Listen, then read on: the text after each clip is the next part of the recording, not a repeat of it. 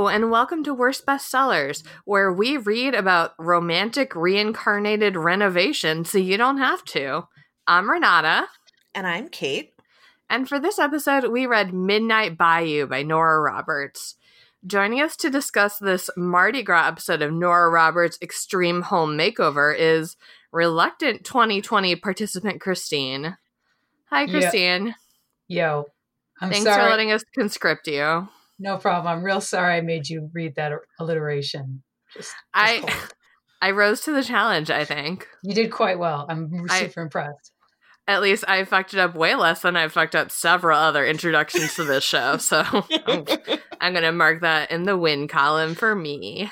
Start off 2020 on a good note. Mm-hmm. So if you're just joining us for Worst Bestsellers, you might not know of our intense love for Nora Roberts, which began a few years ago. I believe that the first one we read was Black the one, Hills. Yes, Black Hills. And it really was something where this was hands on the most pleasant surprise we've had with Worst Bestsellers is just like how good Nora Roberts is, because I think we both went into it with the expectation just simply of like, well, she's written like 200 books. They're probably not that good, but they are though. Yeah, I mean, there have been times where we have purposely read, like, when we read A Princess in Theory, right? We went into that knowing this is a good book. We are reading it, even though we know it's a good book.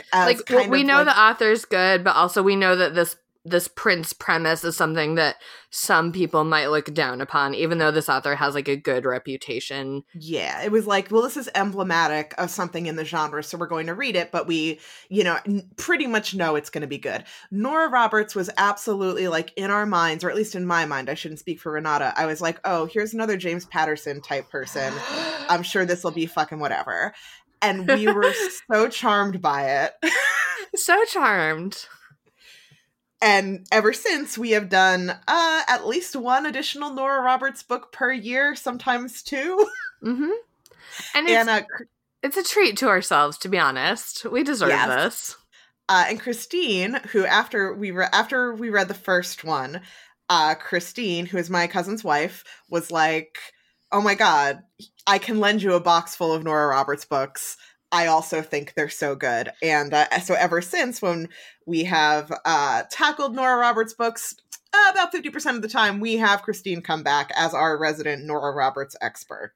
I put on my resume now. It's really helped me just move forward in my career. And that's one more service we provide here at Worst Bestsellers. Hey, this podcast should move forward someone's career, and it's not going to be mine, so... So Nora Roberts, I mean, she also writes as J.D. Robb, who we have also have read one of her books. But the Nora Roberts books are romance or romantic suspense, as opposed to the J.D. Robb, which are like mystery with a hint of romance, more like. Yeah, I mean, there's a lot of J.D. Robb in both of them. Yeah. Yeah. If you want to know more about J.D. Robb, go listen to that episode. I cannot get into it right now. We have so much to discuss just about Nora. True. So this is an older one. It's from 2002, which, as we were just discussing, is almost 20 years ago, but let's not dwell on that. But we picked it because when we asked Christine if she wanted to join us again, she said, sure. Here's a list of what Nora books I've read recently and little summaries. And this one jumped out at us for a couple reasons. My reason was that the sidekick character is a New Orleans lad named Remy, which means, as Christine pointed out, that basically that is Gambit from the X-Men making an appearance in a Nora Roberts book, and that's all it took to get me on board. Yeah. It also has ghosts in it. It also has ghosts in it, which I like as well, but that more was Kate's special interest, was the haunted house aspect. Yes. And before we get any further into it, I just want to throw out a content warning. There's some mild discussion of sexual assault. There is a sexual assault in this book, but it is not hugely, it happens at the beginning and then it's referenced again once later. It's not Not graphic, in- but it was startling to like pick up this book and get like right into it. Yes. Which I remember when Renata and I saw each other in person a couple days ago, she had started this and I had not, and she was like, so it starts with a murder? Mm-hmm. A rape murder and murder, happens on yeah. like the 4th page of Rape and Murder. Isn't that how So every great love story starts? Also, this one technically begins with just a nature prologue of an owl eating a mouse or something, or a rabbit or something. Isn't that how every great love story starts? I mean, I think Twilight does start with that prologue of like running through the woods with a deer. So, yes. She stole it from Nora. Anyway, so this, it begins with a nature prologue, and then it begins in the year 1899 with this.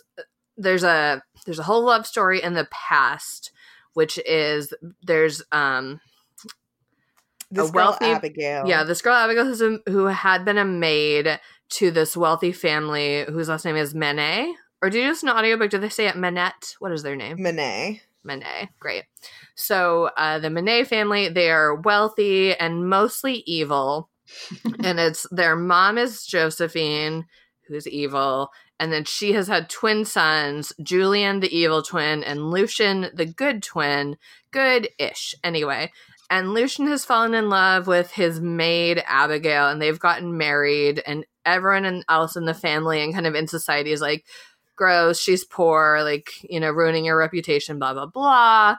And Lucian's like, I don't care, I love her. So they had a baby. They had a baby, Marie Rose. Lucian, one night when Lucian is away on business, prior to this big New Year's Eve ball that they're going to have, Abigail wakes up in the night because the baby is awake and goes up to tend to her and sends the baby's nanny away, who is a friend of hers from back in the poor people area, and is like, you can have the night off, I'm going to hang out with the baby. So her friend leaves. And that is when Julian drunkenly stumbles into the nursery, and he's like a terrible monster human, and immediately in front of the crying baby attacks Abigail, assaults her, and then strangles her to death. Yeah.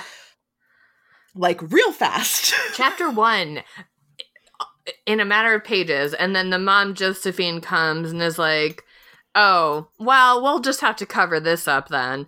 And so they put her body in the river, and they're like, it's fine, a crocodile will eat it. And we'll pack up some of her clothes so it looks like she ran away. And people will believe it because she is just like gutter trash anyway. Bye. And then we cut to the year 2002. Yes. And 2002 finds us meeting Declan Fitzgerald, who is a big-time fancy Boston lawyer who has recently given up practicing the law to move to New Orleans to renovate a big New Orleans mansion. The Manet estate. Yes. Which he had visited once drunkenly with his college BFF Remy, and the second he got there, something in the house called to him, and he hasn't been able to forget it for like the intervening 15 years. So when the house went up on the market, he decided to buy it because he is very rich and can just decide to buy giant old houses. Mm-hmm. Rich and whimsical, and just ended his engagement with a woman named Jessica, who like on paper should have been a perfect match for him, and Declan just like wasn't feeling it and called it off very abruptly. One interesting thing about the house is that it is very specifically not a plantation house. Mm-hmm. The house has very specifically been built post-Civil War and the family living there did not own slaves, and it is a very specific thing that is pointed out in the text, which I can only imagine is on purpose, which is good.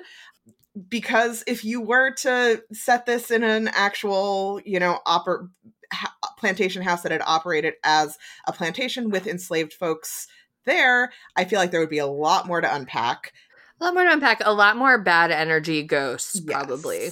Yes. And it would seem kind of, yeah, there would be a lot more that would need to go into it in order to do it justice. So I felt weird about the setting until very specifically it says in like the third chapter, like, yeah, like the house was built in like 1882 or something like that, after some other properties had burned down, and they decided to build this house in the swamp. And yeah, the family were largely dirtbags, but not slave owners. Apparently. At least this particular wing of the family. Yeah. Just because I think dirtbags.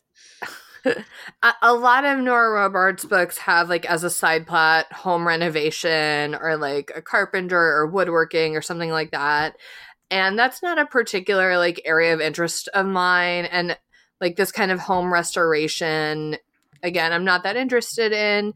And I think there is a lot of sort of gross, like not in Nora Roberts, but just sort of like out in the world, like a lot of gross, like fetishization of these like plantations and like this lifestyle. And at least there is this step away from like the grossest part of all that. So that's cool. I can't believe how many Nora Roberts books have home renovation, and it's usually by someone who she mentions maybe did like one project before, but then all of a sudden they're totally ready to take on this huge project and just nail it. Didn't she marry a carpenter? Yeah, I guess she's always had a thing for it then. But anyway. Yeah, because that is something that we find out about Declan, is that prior to his buying this house, as I said, he had been a corporate lawyer, and he had like renovated his own house and like just decided that he liked it a lot. Yeah. Career change. Yes. Duarte's got a lot to say about this one, huh?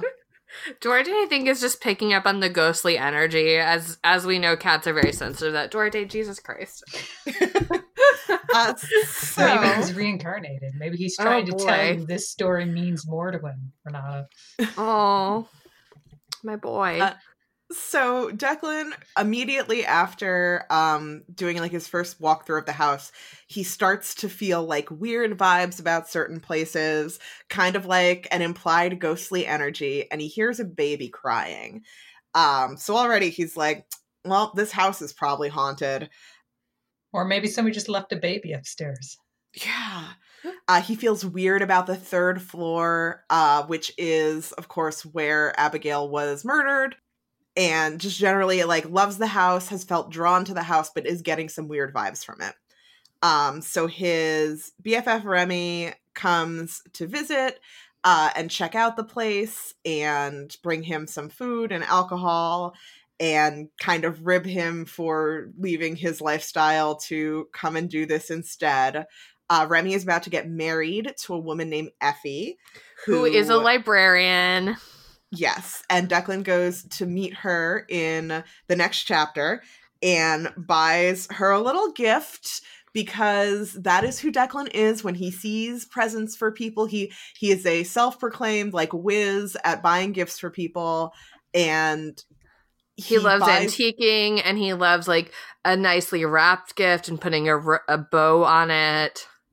It's all very important to him. And he goes to the bar where he is supposed to meet Remy and Effie, and immediately sees this woman who he thinks is the bartender, but turns out to be the owner, Lena, and immediately is in love with her the moment he sees her. He'd seen her the morning before because she was walking her dog, actually her grandma's, she was walking a dog on the pond near his estate, and he saw her from afar and like lusted from afar, but didn't even like, and then he got in person and was like, oh yeah, I was correct to be lusty about this situation. Yeah, he like immediately loses his mind.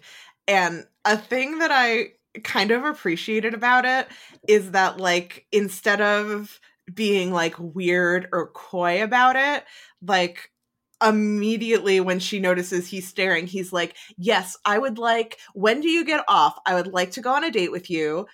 I'm laying all my cards on the table. Like, I think that we should go out. And it just was very like weirdly refreshing to me. Declan's a not straight shooter and a good communicator. Yes, and despite when he does that, it also, at least to me, did not feel like creepy. Yes, Like he's not, and it's such a fine line because he is very like, he's not taking no for an answer, but not in a way that is upsetting, and in a way where like, I think also because of the way it's written, like, we know that Lena, like, wants to say yes, but she's just, like, skittish for her own personal reasons. If she, like, truly wanted to say no, then it would be a different vibe. But we, like, know that she wants to say yes, and so it's nice. Yes. But so when Remy and Effie show up, they're like, oh yeah, of course you're in love with Lena. Everyone's in love with Lena. And he's like, no, you don't understand. I'm in love with her. Yeah, like, I'm gonna marry Lena. Like, this is, I know you don't believe in love at first sight, but I've never felt anything like this. And, like, just start to finish, he consistently is like, no, yeah, we're gonna get married. And she's like, okay. The one weird part in this book that really sort of, like, weirded me out was when Remy has to be like, yeah, well, I, took her virginity, just so you know that. Yeah. I was like, Yeah, really? But I like that later on in the book, Lena finds out about it and is like, oh, is that what he said, basically? And makes Declan feel bad about it, because he should.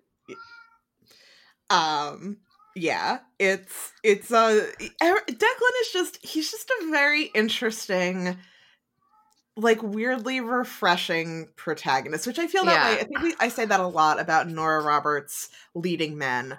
But he just, like, he's real chill. I think, like, in romance terms, there's, like, the alpha heroes and the beta heroes, and hers tend to be more like the alpha heroes who are, like, more communicative and more, like, have a more feminine energy, which I feel like I want to speed through the plot because I have got to talk about the twist or I'll die. So let's keep going then. So Declan, like, there's a lot of chapters of just, like, it's sort of into a circle of a lot of, like, home improvement and, like, a lot of in-depth, like, and then we restored the fireplace and, like, this. And if I can imagine somebody who's interested in that would, like, love these loving descriptions of the home renovations. I did not care about it. But there's a lot of that. And then interspersed with ghostly hauntings and sightings, and including people like Effie, who's a skeptical, like, librarian, and she's very sensible, but she sees the horribly murdered ghost of Abby and she's very shaken up about it. Declan is, like, sleepwalking. Like, he has a moment where he experiences a ghostly sighting that's so horrible he, like, almost passes out, and Lena has to be, like, a nursemaid to him. Make him a sandwich. Let's rewind a little. Fine. I know you want to talk about it, but also you need to also put it in context of who they are. Fine. Which we haven't really learned yet. So when Declan is talking to Lena at the bar, he finds out that the reason she was walking a dog by his pond is because her grandmother lives on the land directly behind Monet Hall. So he decides to go over and talk to her grandmother because in his head, she's like a doddering old lady who might need help around the house. And he's very surprised that she's, like, spry and 60 and, like, funny. And he, like, joke flirts with her and develops, like, a really good rapport with her. And her name's Odette, by the way. Yes, Odette. Miss Odette, thank you. And she's the one who really raised Lena. Like, she's more like a mother to Lena. And Lena, like, really doesn't want to talk about her parents. And it's, like, clearly a really sore spot for her. Jesus Christ, Duarte wants to talk about the twist ending, too, I think. Oh, my gosh. So, Declan finds out, partially from Remy, and partially from Miss Odette and some other sources around town, that the Monets, who used to own the building that he's renovating, were the two brothers, twins, and the mother, and that the two brothers died young under weird circumstances, and the mother died heirless because the child, the rumored grandchild, was sent away to live with relatives, and that would be Abigail and Lucian's daughter. Marie Rose. And Declan starts to dig really deep into the history because he is like sure that it's haunted. And an interesting thing about this is that there really isn't anyone, like even Effie, who's like low-key skeptical, like everyone just kind of accepts that it's probably haunted and that's fine. And I don't know if that's a because New Effie Orleans is thing. skeptical, but then Remy does say it's New Orleans thing. Like some people say it's because of a New Orleans thing, but like Effie is skeptical until she has her own sighting. Yeah, and people are just generally like real chill, like, oh yeah, it's haunted. That's what it's like. As he does renovations, some of the people who are doing the renovations see the ghosts as well. And Then they're Declan less starts to, chill about it. they're less chill. But as this is going on, Declan is kind of wooing Lena, and Lena is she's very gun shy about being in a relationship. Like she tells him like, okay, like you can take me on a date and this is what a date consists of.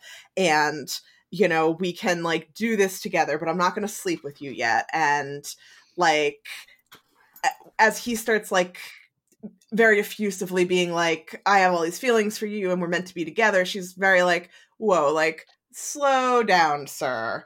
Right. And she's like, you know, you don't have to talk like that to get me to sleep with you. I already slept with you. And then, I mean, she's kind of a bitch. Like, she gets mad about things like when it's Mardi Gras and she has to work really late. He comes and like helps out and just sort of works as a volunteer bartender or like busboy, really. And then afterwards he gives her a foot rub and then she falls asleep and he makes coffee in the morning, but like has to leave early to go do more home renovations. And then she's like furious. She's like, what? Like I know you just wanted to have sex with me, so like why didn't you have sex with me? Why did you let me fall asleep? And he's like, you were tired? And she's like, yeah, but men only want sex. So like what's your game here? And it's like it's a very strong reaction to like him being a very nice person. Yeah, and he seems pretty sure that someone has hurt her in the past, and for a long time he mistakenly thinks that there have been other men who have like been with her and broken her heart. And as time goes on, we find out that actually the problem was not with men who have hurt her, but she was very hurt by her mother, her mother was a young unwed teenager when she was born, and she had a drug problem and was a sex worker and kind of abandoned Lena with Miss Odette, her grandmother, 2 weeks after Lena was born, and then just took off. And then periodically over the years would come back and essentially like ruin Lena's life for a couple days. Like she ruined a birthday party when she was like 6. When she was a teenager, she caught her boyfriend sleeping with her mother and like doing drugs with her. And she'll frequently like come in and claim she's changed and then steal a bunch of stuff and leave. So she's just has like a very terrible relationship, obviously, with her mother, who's kind of a dirtbag and very hesitant to form strong connections with people because, you know, this person who is supposed to have been the first person she formed a strong connection with is a terrible human being and a flake. Yeah, and she doesn't know who her dad is, and her mom, whose name is Lily Beth, has told her different things, and then eventually confessed that like she was sleeping with so many dudes she doesn't even know who Lena's mom or who Lena's father is. So that's just a question mark. Yeah. Also, by the way, in between all of this stuff, every few chapters we get another flashback into the past where it's like unspooling a little bit more of the Lucian and Abby story. But and yeah, so Lucian, his mother and brother tell him the story that they have concocted, that Abigail ran away to be with like another lover that she had, and that Marie Rose isn't really even his daughter. And for a long time he doesn't believe it, but eventually like he kind of wears down, and the implication is kind of like he believes it because it's easier to believe that than to like deal with the fact that she's dead somewhere. And he sort of gives, and meanwhile her friend Claudine feels betrayed by this, and she's the one who's raising Marie Rose, the baby. Yes. So we have Effie is a librarian, as we said, and She has a ghostly encounter. A lot of folks have ghostly encounters in the house. Effie has one, and that kind of turns her into a believer and has her do a bunch of research on it. Declan has a few where he like almost passes out. He hears the baby crying a lot. Lena has a lot when she's over there. She can hear the same like weird old-timey song that Declan hears all the time. And Effie eventually does some research and tells Declan the story of Abigail and Lucian and the Manet family. And he becomes convinced around this time that he is the reincarnation of Lucian and Lena is the reincarnation of Abigail. And that is why they're so drawn to each other. And that is why the house has the effect on them that it does. And that's science. Yeah. So throughout all of this, as Renata said, like Lena is a little weird with Declan about things like sex and gifts. He's very rich and he buys her like dumb gifts. He buys her salt and pepper shakers because she collects them and stupid things like that. And then he buys her a very fancy pair of earrings and she like freaks out on him and thinks that he's trying to like buy sex from her or buy her love. And he's like, no, I've given you gifts before. Like, why won't you take this one? And she's like, because it's too nice. And he's like, is there like a dollar amount then that you want me to go by? Like what, how much, what is going on here? And she like chills out and is like, okay, that I need to chill a little bit. And he's like, yeah, you kind of do, but whatever, we'll roll with it. And she doesn't even know. He bought the earrings because they matched the ring that he bought, that he's like, this would be the perfect engagement ring for when I propose to Lena. And at that point, they'd known each other for like a week or so. Like it's maybe a month, like very short time. But he's hung onto the ring, but he gives her the earrings. And also at that same store, he bought an engraved pocket watch that was for Lucian from Abby, like whatever, 1899, like engraved on it. And he felt like called to this pocket watch because, because of his connection to these ghostly spirits.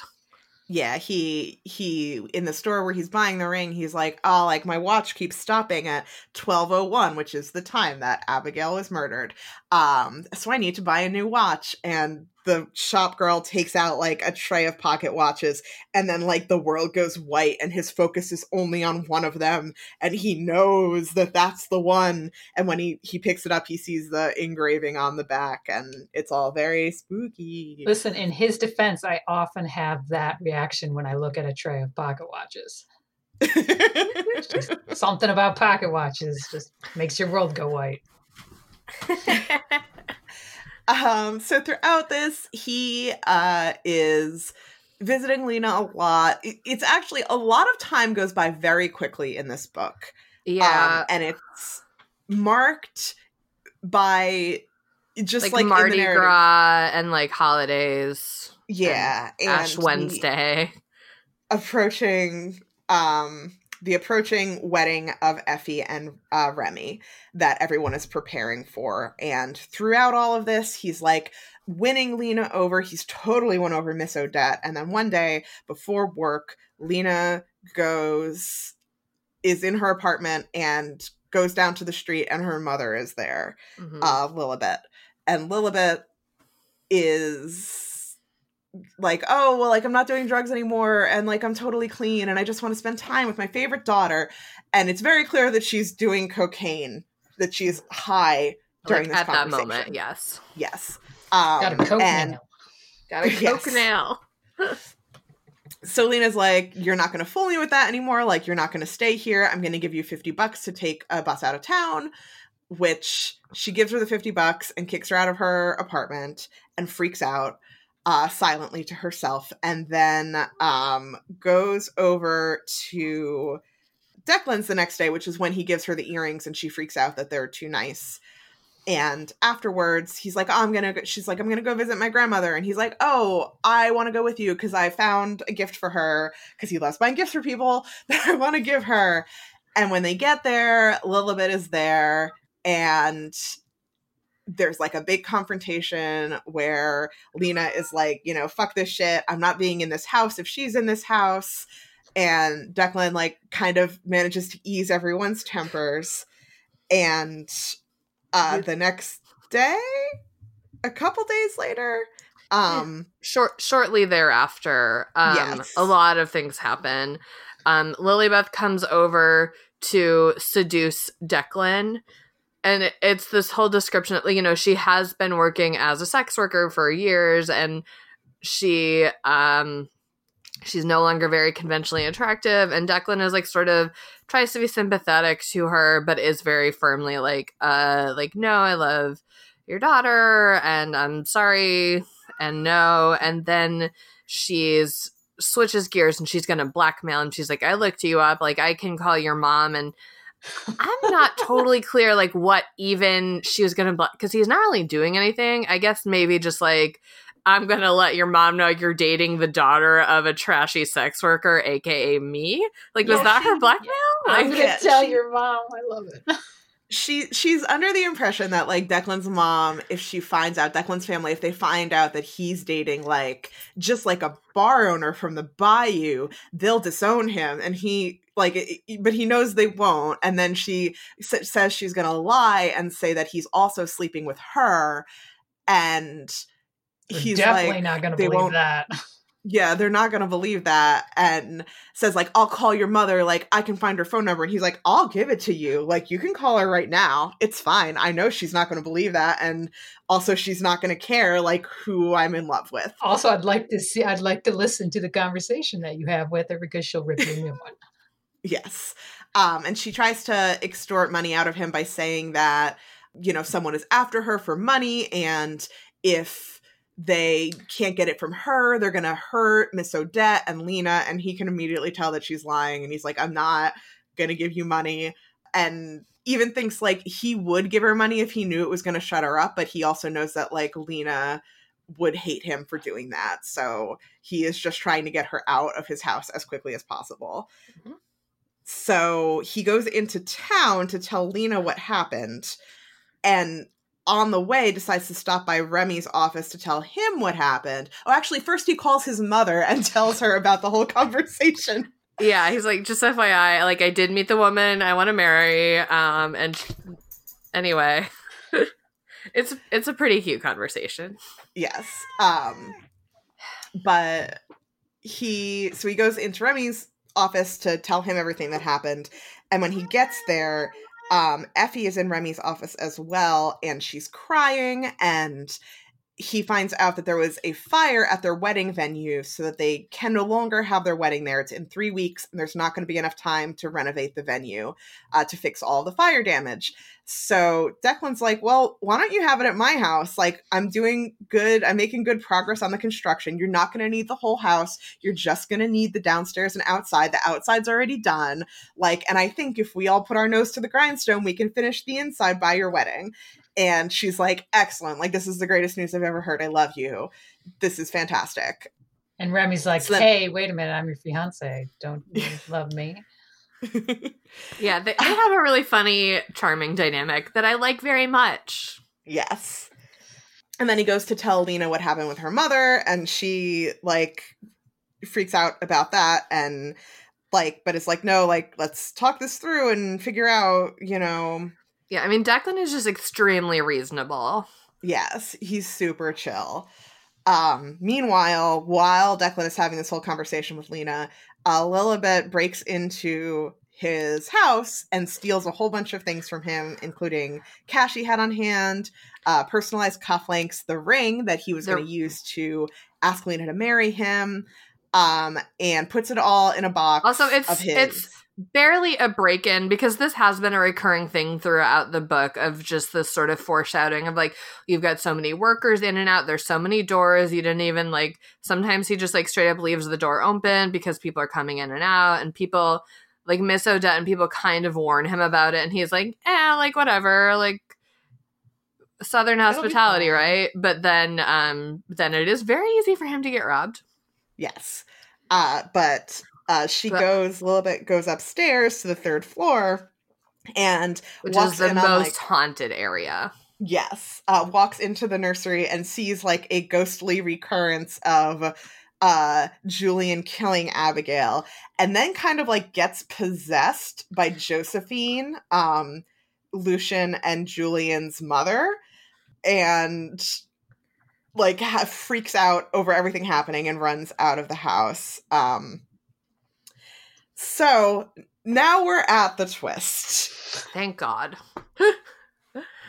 By the way, I guess I should also say Odette confronts Lilybeth about the stealing and the ring and stuff, and that gets resolved as well.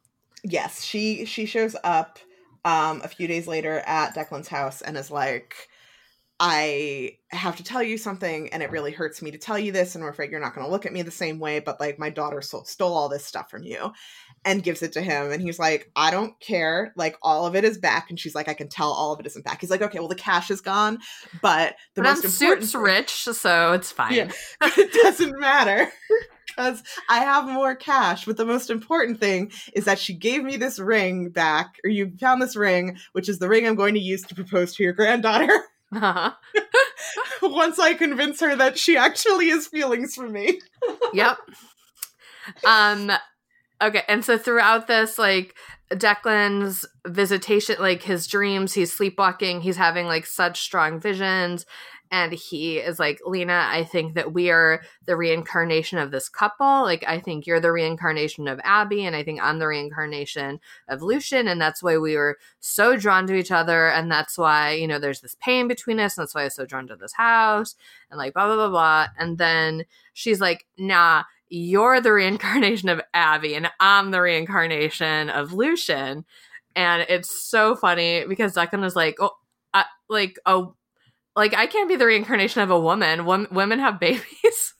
Yeah, it's very, like, and she points out, she's like, in your ghostly visions, like, you hear the baby crying. I've never heard the baby crying. Like, She has heard the baby. No one else hears the baby. Lena hears it less. Like, Declan is the most connected to the ghost baby.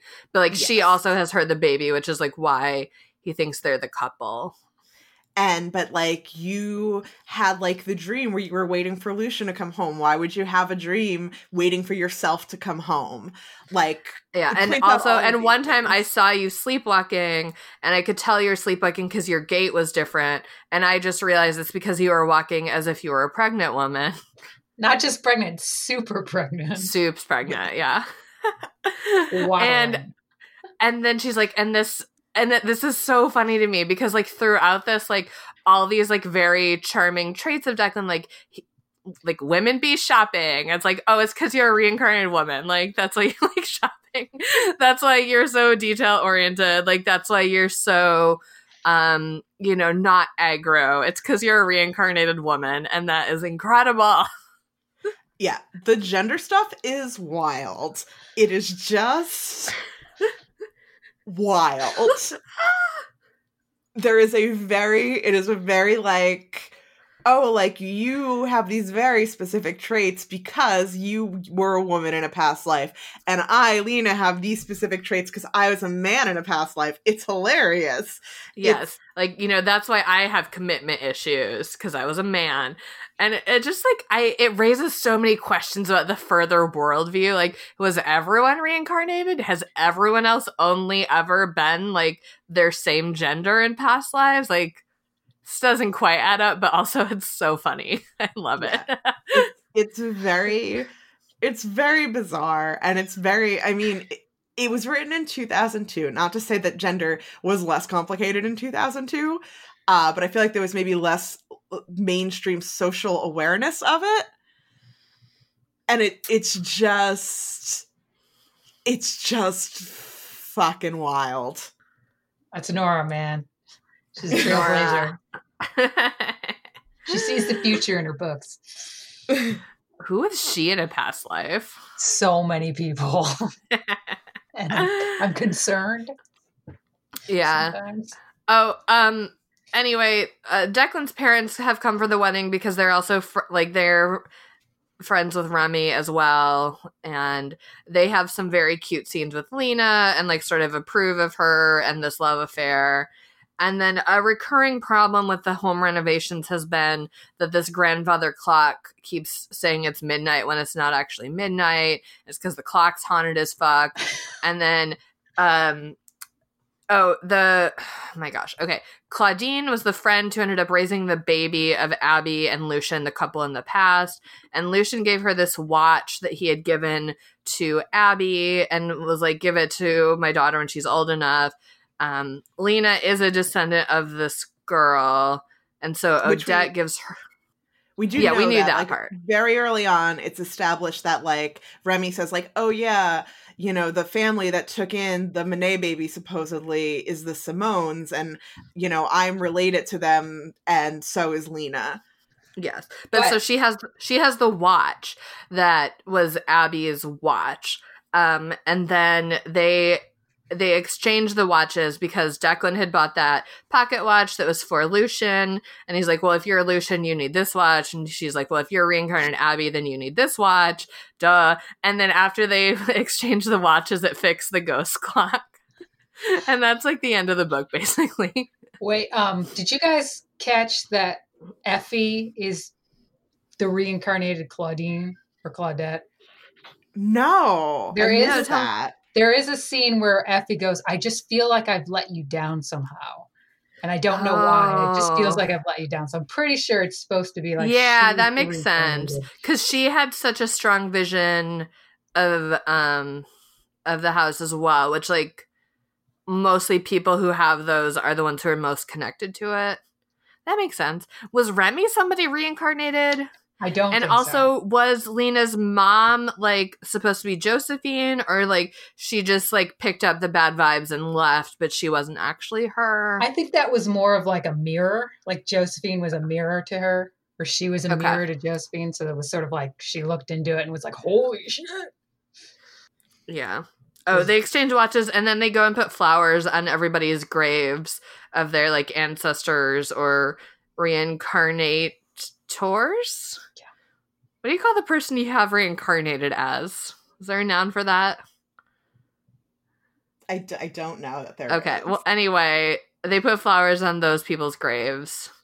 And they sort of accept each other. It doesn't really end even with, like, a proposal so much as just a, like, sense that they've broken the curse and, like, things will be fine from now on. So. Yeah, they acknowledge that they're going to get married.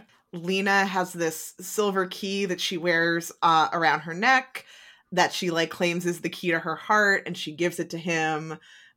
But yeah, which I thought that jewelry was going to come back and have some sort of, you know, and this I inherited from whoever, and I guess it's just a key that she likes. That's fine. Listen, it can't all be Shakespeare. It can't all be engraved pocket watches. Yeah. I mean, she's got an engraved key and it just has a message. Yeah. My body's in the swamp.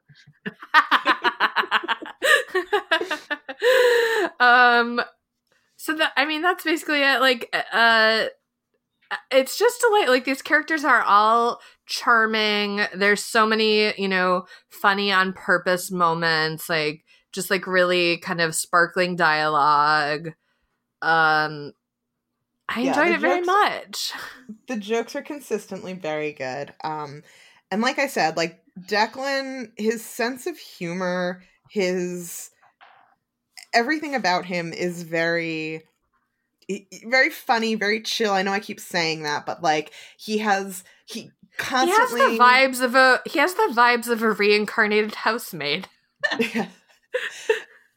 But he can diffuse tension really well. There's a point at the bar during Mardi Gras when a bunch of college guys are hitting on Lena and they're like kind of aggressive about it, and he knows she can take care of herself, but he kind of like goes in and diffuses the tension and is like, like, haha, like, you know, you have good taste because you're flirting with my girlfriend, you know, so I just wanted to compliment you on having good taste. And they start to get like aggro with him, and he's like, oh, you're wearing a shirt from the University of Michigan, you must be on spring break, how are you enjoying it? I have an aunt who teaches at the University of Michigan, maybe you've heard of her. Like, just like, instead of being like gross and weird and macho about it, just kind of like goes in and very smoothly is like, let's not be gross on this young lady, like, let's all be chill. This is another one of the Lifetime movies that they made. There's a And movie of this? there is, I have trouble imagining watching it because Declan is played by Jerry O'Connell, who has What? Oh my a god. super goofy face to me. And so I can't imagine him as like the sexy romantic lead. But who plays Because Remy? I must look into this. it's not anybody that I'm familiar with, but yeah. So it was one of the movies that were made. I also think that they made Lena and her and Miss Odette like super white when I don't get the sense that they are super white in the book. Oh yeah, they're Creole and they're described as having dusky skin. Yeah, which multiple to times. me sounds like they should be, not super Mixed white. somehow, yeah. And I think Faye Dunaway is Miss Odette. You're correct. So, but really, if you look at the picture for the movie, it's just this ridiculous. I think Jerry O'Connell might be shirtless, and he's like holding Lena. It's like this most weirdest romantic romance novel cover ever.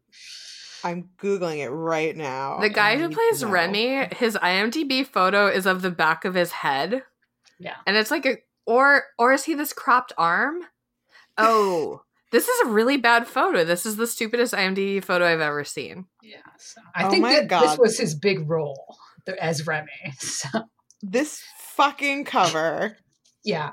So We're gonna link to this because it's wild. I think you should definitely put this on as your Patreon goal. Yes. But I mean, we survived Gerald's game. I think we can do this. Oh, I'm still recovering. It was a 4-week event. Oh, no, Nora Roberts. Oh, Lifetime had a Nora Roberts month. Good for them. They made a lot. I think they made like 8 movies. One of them was the one that Leanne Rimes left her husband for the actor. Oh my gosh. It was a whole scandal. Drama. Can you imagine breaking up with your husband over the guy you met in the Nora Roberts movie you were playing? Yes. And now that's... I can. Well, I mean, that's what happened. Okay, let's move on to our dramatic ratings and just give you a little taste of this delightful book. And our first one is from chapter 1, and this is one of the flashbacks. So we're starting you off in the year 1899, and Good year. Kate will be Josephine, the mean mom, and I'll be Julian, the evil twin. And I have just murdered Abby. Josephine let out a long sigh. He was the child for her heart, but she often despaired of his brain. Never mind, Julian. You know nothing of it. Here. She went to the chiffrobe? Chifforobe? Must be some kind of old-timey thing. And chose a long black velvet cloak. Wrap her in this. Hurry. Do it. She said in a tone that had him getting to his feet. His stomach pitched and his hands trembled, but he wrapped the body in velvet as best he could while his mother stuffed things in a hat box and train case. In her rush, she dropped a brooch of gold wings with a small enameled watch dangling from it. The toe of her slipper struck it so that it skittered into a corner. We'll take her into the swamp. We'll have to go on foot and quickly. There are some old paving bricks in the garden shed. We can weigh her down with them. And the gators, she thought, the gators and the fish, would do the rest. Even if she's found, it's away from here. The man she ran away with killed her. She dabbed her face with the handkerchief in the pocket of her robe and smoothed a hand over her long gilded braid. That's what people will believe if she's found. We need to get her away from here, away from Monet Hall, quickly. She was beginning to feel a little mad herself. There was moonlight. She told herself there was moonlight because fate understood what she was doing and why. She could hear her son's rapid breathing and the sounds of the night. The frogs, the insects, the night birds, all merging together into one thick note. It was the end of the century, the beginning of the new. She would rid herself of this aberration to her world and start this new century, this new era, clean and strong. There was a chill in the air made raw with wet. But she felt hot, almost burning hot, as she trudged away from the house, laden with the bags she'd packed and weighed down. The muscles of her arms, her legs, protested, but she marched like a soldier. Once, Just once, she thought she felt a brush against her cheek, like the breath of a ghost. The spirit of a dead girl who trailed beside her, accusing, damning, cursing her for eternity. Fear only made her stronger. Here. She stopped and peered out over the water. Lay her down. Julian obeyed, then rose quickly, turned his back, and covered his face with his hands. I can't do this, Mama. I can't. I'm sick. Sick. He tumbled towards the water, retching, weeping. Useless boy, she thought, mildly annoyed. Men could never handle a crisis. It took a woman, the cold blood and clear mind of a female. Josephine opened her cloak, laid bricks over the body. Sweat began to pour down her face, but she approached the grisly task as she would any other, with ruthless efficiency. She took the rope out of the hat box, carefully tied around the cloaked body, top, bottom, and middle. Using another, she looped the line through the handles of the luggage, knotted it tight. She glanced over to see Julian watching her, his face white as bone. You'll have to help. I can't get her into the water alone. She's too heavy now. I was drunk. That's correct, Julian. You were drunk. Now you're sober enough to deal with the consequences. Help me get her into the water. He felt his legs buckle and give with each step like a puppet's. The body slid into the water almost soundlessly. There was a quiet plop, a kind of gurgle, and then it was gone. Ripples spread on the surface, shimmered in the moonlight, then smoothed away again. She's out of our lives, Josephine stated calmly. Soon she'll be like those ripples, like she never was. See that you clean your boots thoroughly, Julian. Don't give them to a servant. She slid her arm through his, smiled, though her smile was just a little wild. We need to get back, get some rest. Tomorrow's a very busy day. Like I said, Nora Roberts had one bitch of a mother-in-law at some point. All right, now we're going to jump way forward in the narrative to when Lena and Declan are getting to the bottom of their reincarnation drama. And Christine will be Declan and Kate will be Lena. And it's going to be a good time. All right. Declan. She took his face in her hands. There's nothing for me to remember. You hang witch bottles out in my tree, but sit here denying any possibility of reincarnation, which you brought into the mix in the first place? That's not what I'm doing. There's nothing for me to remember because I'm not Abigail. You are. She might as well have slipped on a pair of brass knuckles and plowed her fist into his stomach. The shock of her words had him reeling. Get out. That's not possible. Why not? Because, flustered, oddly embarrassed, he pushed to his feet. You're trying to say I was a girl? I don't know why that's such a shock to your system. A lot of us get along just fine, female. I don't. I'm not. I wasn't. It makes the most sense if any of this makes sense. No sense. None. No way. You're the one who keeps hearing the baby cry. She'd never seen him quite so flustered. Mothers do before anyone else, and you're drawn to that room upstairs the way a mother would be to her baby. Even though the room scares you, you're pulled back. And you said you wandered through the servants' wing? How easy it was to find your way. She'd have known it, but why would Lucian? It was his house. But he remembered how he'd imagined looking out the window, imagined seeing the two men riding toward the house. Why would he imagine seeing Lucian riding home if he'd been Lucian? A couple other things. One telling one. That day when I came along and saw you walking towards the pond, trance-like, you walked oddly. I couldn't figure out what it was about the way you walked that struck me. But now I know. You were walking the way a very pregnant woman walks. Waddling a bit. A hand pressed to the small of your back. Small, careful steps. Now you're saying I wasn't just a girl, but a pregnant girl? Oh, for heaven's sake, Cher. Some people believe you can come back as a poodle. What's so bad about being a pregnant woman? Because pregnant women go into labor at a certain point, then have to push several pounds of baby out of a very limited space. The horror on his face was comical, and enough to have her relaxing into the theory. I don't think you'll have to repeat the performance in this life. Have you considered that if you look at this puzzle from this new angle, you might find the answers you want?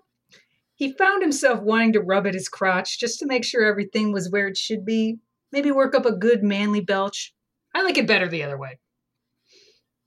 Keep an open mind, Cher. I've got to get back to work. Wait a minute, he dashed after her. You're just gonna drop this bombshell on me, then leave? I've got to work for a living. Come back after closing. Stay. I need to stay at Grandmama's for a night or two, till she's feeling steadier. Okay. He let out a breath when they reached the main floor. Let me try this. He spun her around, crushed his mouth to hers, then took the kiss dreamy and deep. You didn't get any lesbian type vibe from that, did you? He asked when he drew back. I mean, did you, Kate? I mean, yes, but only because you're a lesbian. So that's how it works, I think. I'm not sure. This book has me questioning all sorts of things. Who were you reincarnated as? Or from? What? That should have been the question. Sorry. All right. And then our last dramatic reading is from near the end of the book when Declan and Remy are coming home from Remy's bachelorette party. Bachelor party. You're right. Well, Declan is reincarnated as but who's Remy? I don't know. I guess it would still be a bachelor party for Remy's sake. That's fair. Anyway, I'll be Declan and Christine will be Remy. And it's just going to be a good time until the hangover hits. All right. As host of Remy's bachelor party, Declan felt socially obligated to stay till the bitter end.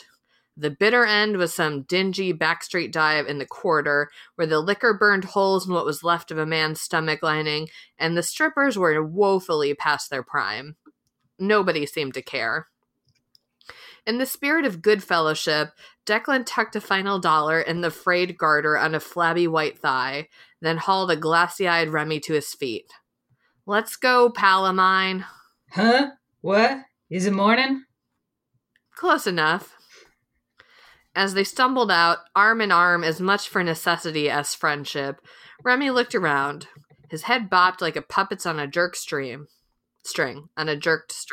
Whatever. Where's everybody? Passed out, in jail, dead in an alley. Oh, wimps. Remy grinned his rubber grin. You and me, Zach, we still got it. I'm starting a course of antibiotics in the morning to get rid of it. He tripped and had to wrap both arms around Remy to keep from falling on his face. Too much gravity. There's entirely too much gravity out here. Let's go find us another naked woman. I think we found all of them already. Time to go home, old buddy, old pal. I'm getting married in 3 days. Remy held up 4 fingers to demonstrate. No more carousing for Remy. He looked around. The streets were nearly deserted and oily with the light drizzle. Do we have to bail anybody out? Screw him. Damn right. Where's my girl? Effie! He shouted it, and the name echoed back, making Declan snort drunkenly. Stella! Cracked it by his own wit, he sat down hard in a puddle. Fuck it, Remy, let's just sleep here. You gotta go find my girl. Gotta make sweet, sweet love to my Effie. You couldn't get it up right now with a hydraulic pump. Bet? Remy fumbled for his zipper, and Declan had just enough brain cells left to stagger up and stop. Put that thing away before you hurt yourself. Get us arrested for decent exposure. It's okay. We're lawyers. Speak for yourself. Find cabs. We must find cabs. Cabs Effie. Where's my Russian bride? Home in bed, like every other good woman is at. He lifted Remy's wrist, tried to focus on the watch. Whatever o'clock in the morning. Lena, she's in bed. She thinks I'm a woman. You must not be fucking her right then. No, you ass. And remind me to punch you for that later. She thinks I'm Abigail. You haven't been trying on her underwear or anything weird like that, have you, son? I like the little late... Oh, God. I don't know why I can't read. I am Rob Lowe reincarnated. And it's weird because he is still alive. I like the little black lace panties with the roses best. They slim down my hips. Pretty sure you're joking. Wait. He stopped, leaned over the curb, hand braced on his knees, then slowly straightened again. False alarm. Not gonna puke. There's good news. Cab. Declan waved desperately when he saw one cruising. In the name of God, you first, he said, and all but shoved Remy inside before diving in after. Where do I live? Remy demanded. I used to know, but I forgot. Can I call Effie and ask her? Fortunately, Declan remembered, and as Remy snoozed on his shoulder, he concentrated on remaining conscious until he fulfilled the last of his duties and got his friend home alive. Oh, the end. And then they got married. This should really be a love story about Remy and Declan. You know, we cut it off there just because it got a little long, but it does end with Remy giving him a goodnight kiss and saying that if he'd been Abigail, he would have slipped him tongue. Yeah, we should have kept going. Why did we cut that out? Because it was long. But you know what? Now you know. You know, Remy kissed Declan, but not the tongue because he's not Abigail. Yeah. That's fair. Anyway. I love these books so much. So good. Just some chill bros, just making out in a cab. No big deal. Listen, bros before hoes. Bros before hoes. But also hoes are very important too. Yeah, bros before reincarnated wives. I guess it doesn't have a good ring to it. Let's play Would You Rather. Would you rather own a bar or own a haunted mansion? A bar, because then I could get free drinks. But the haunted mansion would only make me want to drink. Mm-hmm. See, it'll work out well because I'm going to want the haunted mansion, obviously. So if you own the bar and I own the haunted mansion, then you could still visit the haunted mansion if you ever feel the need to, because it'll be there. But you won't have to live there, because I'm going to live there. I'm going to live in a haunted mansion. Listen, I just can't imagine going through childbirth either in real life or in a reincarnated life. And I just don't want to have to go to a house to experience that. Yeah, I mean, you know, most businesses do fail, so there's a chance that the bar won't make you any money. But the haunted mansion is definitely going to cost money to, you know, upkeep it and whatnot. Unless you combine the two and make a haunted bar.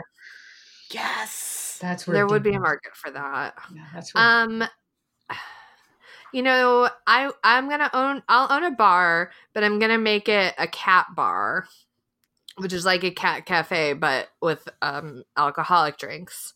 For a minute, I'm sure they'll be fine and not have any problems at all. For a minute, I was concerned you were going to say you were going to serve cats instead of tea, and I was like, I'm not sure where you're going with this. Oh, I'm going to own a milk bar as seen in the Tom Hooper Cats movie. It will serve only milk to cats. Listen, Skimbleshanks is a bop. That's what I heard. I don't know if you know that, but I just recently learned that. Skimbleshanks is a bop. Yeah, I know, Kate. You're very passionate about it. Oh boy. Listen, we can only recommend cats under the influence of a lot of alcohol, so. Which it was fabulous under the influence of a lot of alcohol. Would you rather watch Cats or be a reincarnate? Oh my God, Cats is the cat version of this book. Oh yeah, because the cats do reincarnate. Yeah, and McCavity is definitely Josephine. And Remy's wedding is the Jellicle Ball. It all adds up. Holy shit. Don't check my math, but it definitely does add up. We solved the mystery, guys. We'll have to notify Scotland Yard immediately. We went to a lot of different places. They've been looking for McCavity. Would you rather be the reincarnation of someone of a different gender of your own or be a skeptical librarian? Aren't you already a skeptical librarian? I'm actually a very credulous librarian.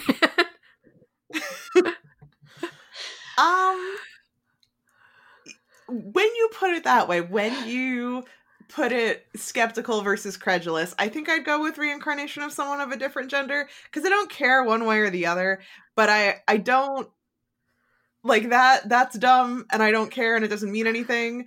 But also, like, what I feel like then it really comes down to is the skeptical part of the librarian.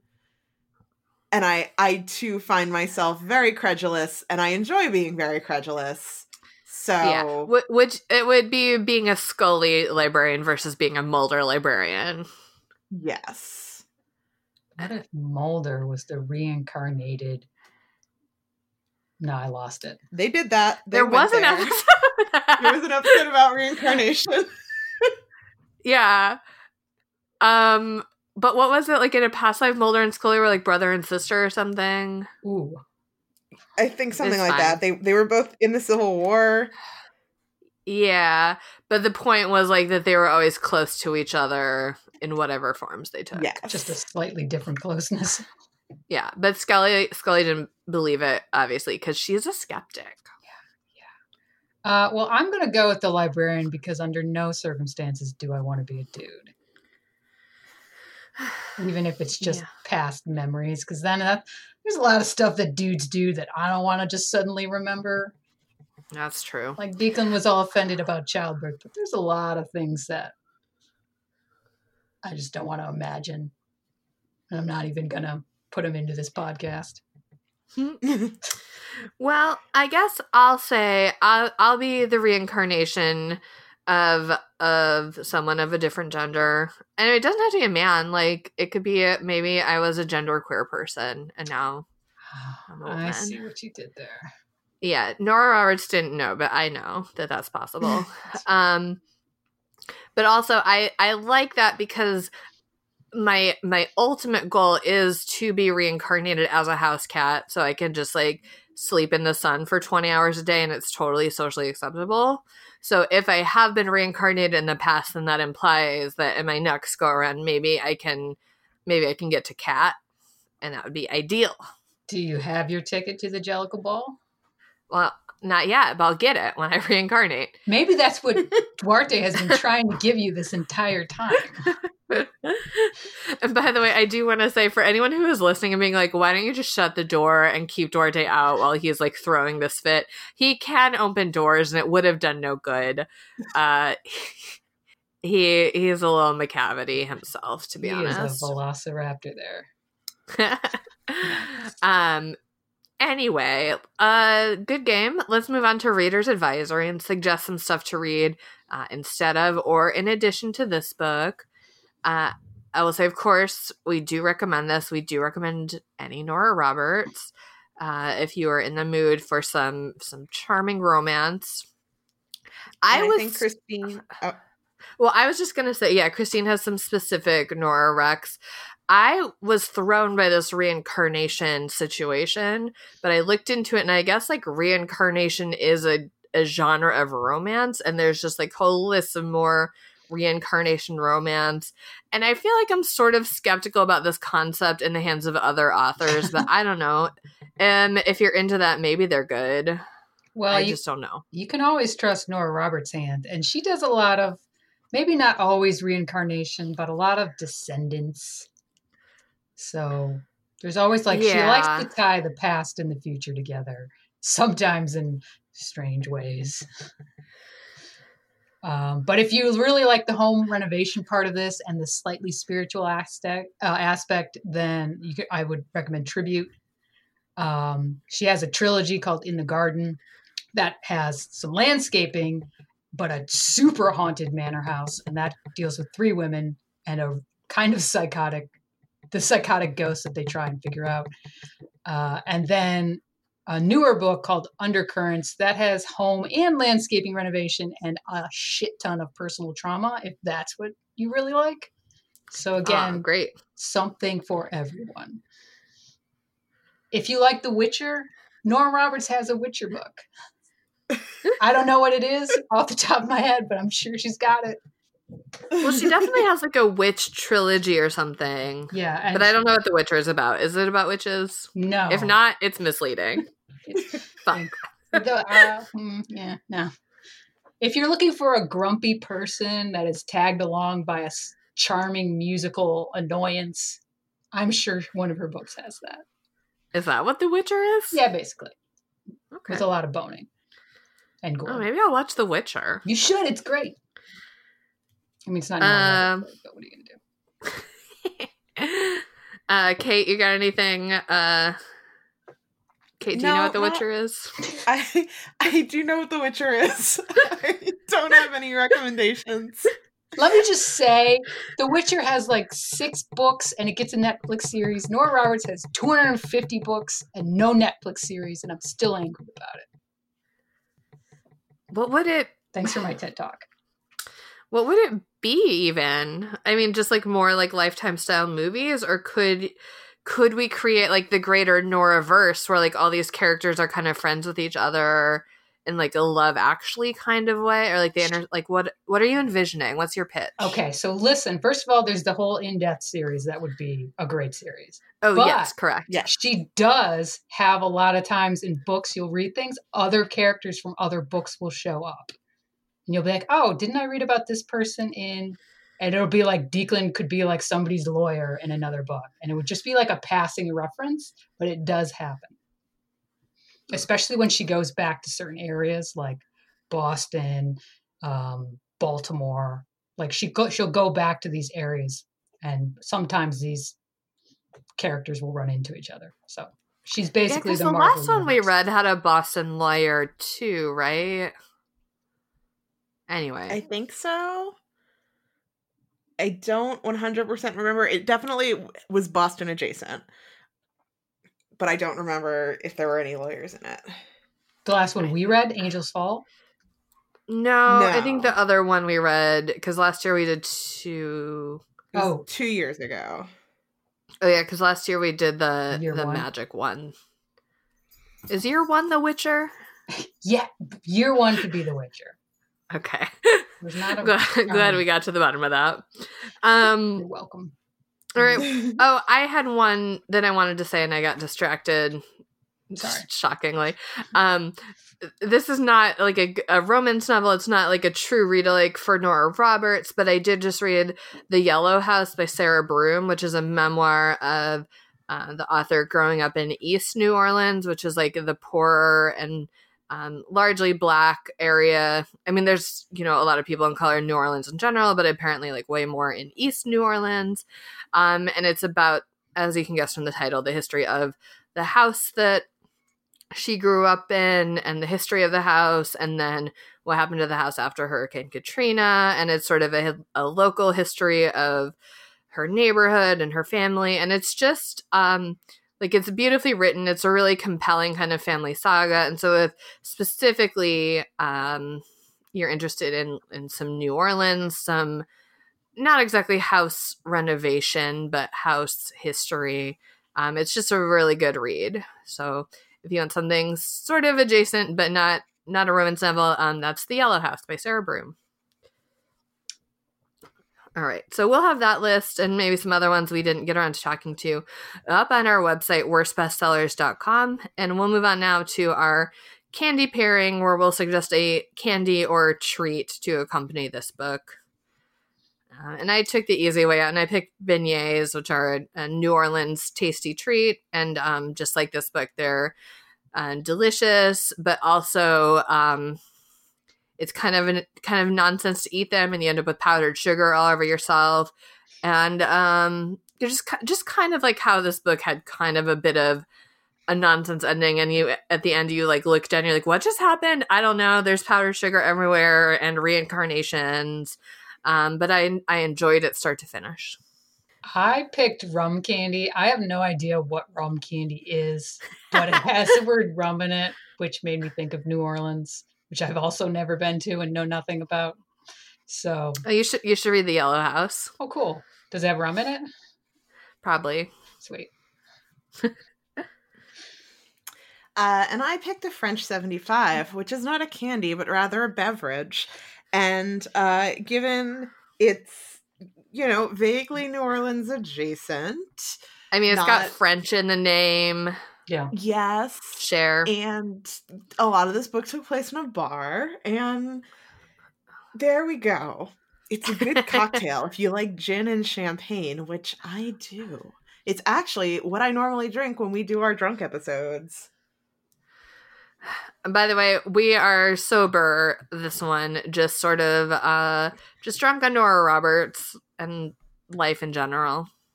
Yeah, think of how much better this episode could have been if we were all just... Think of how much better. Think of how much worse we could have been at reading. Is mostly all right, that sounds delicious, everyone. Let's move on to the rock paper snicked, where Kate will say who Dwayne the Rock Johnson would be if he were in this book, and I'll say who Wolverine would be in this book. I also wanted to mention very quickly, and Christine will decide which makes the book better, or can choose paper, which is to leave the book as is. The last time I saw my mom, she made a reference to the rock paper snicket, which I like very much, and I think sometime we could do like an alternate version where instead of Wolverine, I do Lemony Snicket. But that's not today. Today we are doing snicked, which is the sound that Wolverine's claws make when they come out of his body, just to refresh you on that. All right. So if Dwayne The Rock Johnson was in this book, he would be one of the handy people that Declan hires to work on the house. And he would have just his own little romance in the background. He'd fall in love with one of the other workers. And they would maybe be sort of pushed together by some of the ghosts in the house who have kind of like gotten into their little romantic soap opera going on in the background. And then they'd admit their feelings at Remy and Effie's wedding. And it would all be very romantic. It would be like a good B plot to this book. And by the way, Netflix, take notes, please. If Wolverine were in this book, of course, we all know that he is friends with Remy because they were X-Men together. And so he would come and attend the wedding where he would drink a lot and give like kind of a terse but entertaining toast about what a good X-Men gambit is. Footage not found, but it would be fun. Gambit is the best X-Men. By the way, I love Gambit, but he is rarely very useful. What does that have to do with anything? Yeah, great point. Anyway, that would be the gist of Wolverine's speech.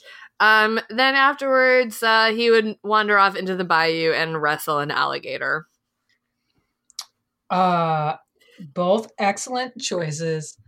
I'm gonna have to go with Wolverine because I did read that comic arc with the alligator wrestling, so I feel like it just slips real neatly in. And also, I feel like if he busted in with the alligator, maybe right as Declan and Lena were giving each other the watches, that would have added like a real punch to the ending that maybe it was missing. Oh, and then because then the alligator could eat the watches and then have like a Peter Pan kind of vibe. Or I was thinking if it like spit up like Abigail's head or something. That too. That also. Just a lot of potential from the alligator. So there's two different ways. Obviously, it could have gone. Choose your own alligator adventure. Yeah. Now, see, Netflix, call us. It's like it's like that Black Mirror episode where you could choose your own ending, but it's just you get to that point and you can pick if the alligator eats the watch or coughs at the head. And those are the only choices. I mean, what other choices could there be? This is gonna break records. Okay. Besides call us Netflix, what do we think the moral of the story is?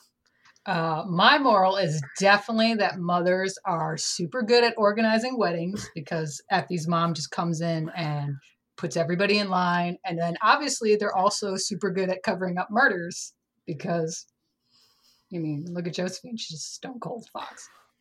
Yeah, Josephine did what she had to do. Yeah, she got shit done. That alligator's not going to ruin it for her. My moral of the story is bad men unless they are reincarnated women. Yeah. That would solve a lot of problems. And my moral of the story is I forgot to write one down. So my moral of the story is do your homework before 2 hours before it's due. Because you'll probably do a better job than I did doing my homework for this episode. Oh, I thought you were relating it to the book, and I was like, what? Who needed to do their... Is that a renovation? Yeah, well, you remember the flashback to when Remy and Declan were in law school and they didn't do their homework. And somebody died. Yeah, that's right. And somebody died. And Remy went to class and was like, an alligator ate my homework. And then the alligator picks up his homework later. And the homework was blank because he didn't even do it before the alligator ate it. Anyway. Perfect, flawless. And now it's time for Duarte's Corner, where my cat Duarte will continue to share his opinions about the book. I sincerely don't know why he is so chatty today, except that Nora Roberts is great and he just wants to express that.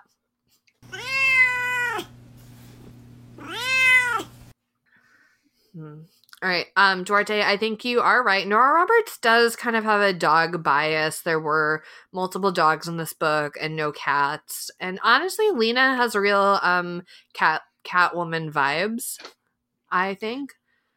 And I would agree that probably it would have been a good idea to give Effie a cat. I mean, I know that that's a stereotype, but I do know a lot of librarians who own cats. So that would have been a nice way to just kind of like slide that in there. But, you know, again, you'll just have to take this in your own hands and write some fan fiction. Listen, Duarte, I want to let you know that next time we'll read a book about magic, because the magic books always have cats in it, because obviously cats can do magic and dogs can't. Obviously. Also, finally, Duarte, thank you so much for that timely reminder that Skimbleshanks is a bop. Skimbleshanks is a bop! Guys, I didn't mention Blue Apron this time. Shit. And Duarte, I'm sorry that you can't seek employment as a railway cat, but you're a podcaster cat, and that's cat arguably of the podcast better. Station. Yeah. All right. Do any humans have any closing thoughts about Midnight Bayou? I don't have closing thoughts about Midnight Bayou, but here's one more thing about cats. If Andrew Lloyd Webber were to write a sequel to Cats in the vein of Love Never Dies, there would definitely be a podcaster cat. God, that was all. God help us all. And it would be brought to you by a milk bar and brought to you by Taylor Swift brand catnip. Dear Lord. Enter promo code Bombalurina, and no one will successfully enter it. We've gone down a dark path. This is how gender reincarnation happens. You start messing around with cats. And Andrew Lloyd Webber, next thing you know, you're pushing a baby out through your brain. Oh, well, if you would like to discuss that troubling concept with us online, you can like us or facebook.com/worstbestsellers. We're on Twitter at Worst Bestseller with no S, because Josephine put that S in the bayou and an alligator ate it. And we have not been able to get that alligator to cough it back up and into Twitter for us just yet. Jerk. I know. What's he even doing with it? Finally, we do have a Goodreads group, which is best accessed by going to worstbestsellers.com and clicking on Goodreads. You can subscribe to us on Stitcher, iTunes, Google Play, Spotify, any of the podcast places. You know what they are. If you do subscribe to us, please take a moment to rate and review. If you rate and review, it pushes us up a little bit on the charts and makes it easier for new listeners to find us. If you don't rate and review, we're going to haunt you very specifically with a baby crying in the middle of the night. So it'll just like wake you up every night and then not even be there. So that's going to be real annoying real fast. You could also pledge to support us on Patreon at patreon.com/worstbestsellers. If you're unfamiliar, Patreon is a service where you pledge a small monthly recurring donation. It goes to us to do things like buy new equipment and pay our editor and do our web hosting. And in exchange, you get some nice little things like a monthly newsletter or a thank you card in the mail or access to discounted merch. Speaking of merch, if you would like some to wear on your body with our podcast stuff on it, you can find it by going to worstbestsellers.com and clicking on merch. By the way, if you enjoyed Kate and I talking about Skimbleshanks and you are not one of our Patreon patrons, you did miss out on our newsletter, our monthly newsletter, where we talked about cats a lot this month. But the good news is we did talk about cats. You know what? There's a lot to say about cats, and there's nothing to be done about it. But if you subscribe now, you can get into the archive and you can read that Cat's newsletter whenever you want. And we also talked about things besides cat, but mostly cats. Guys, I really appreciated how when Kate was talking about the haunted baby sounds, Duarte was just in the background doing his best haunted baby. It was real meta. So, Duarte, thank you for that excellent Foley work. Patreon money does go toward Duarte's audio school training. He's crushing it. Well done, finally, if you want to follow just me personally on Twitter, where I often do post pictures of Duarte, I'm at Renata Snacks. If you want to follow me personally on Twitter, where I talk a lot about Dave Malloy musicals, I'm at 14 Across. And if you want to follow me on the internet, I suggest you just download this episode and listen to it on repeat, because that's the only way you're going to hear it. She's in and out like a ghost in a haunted house. That's what she said?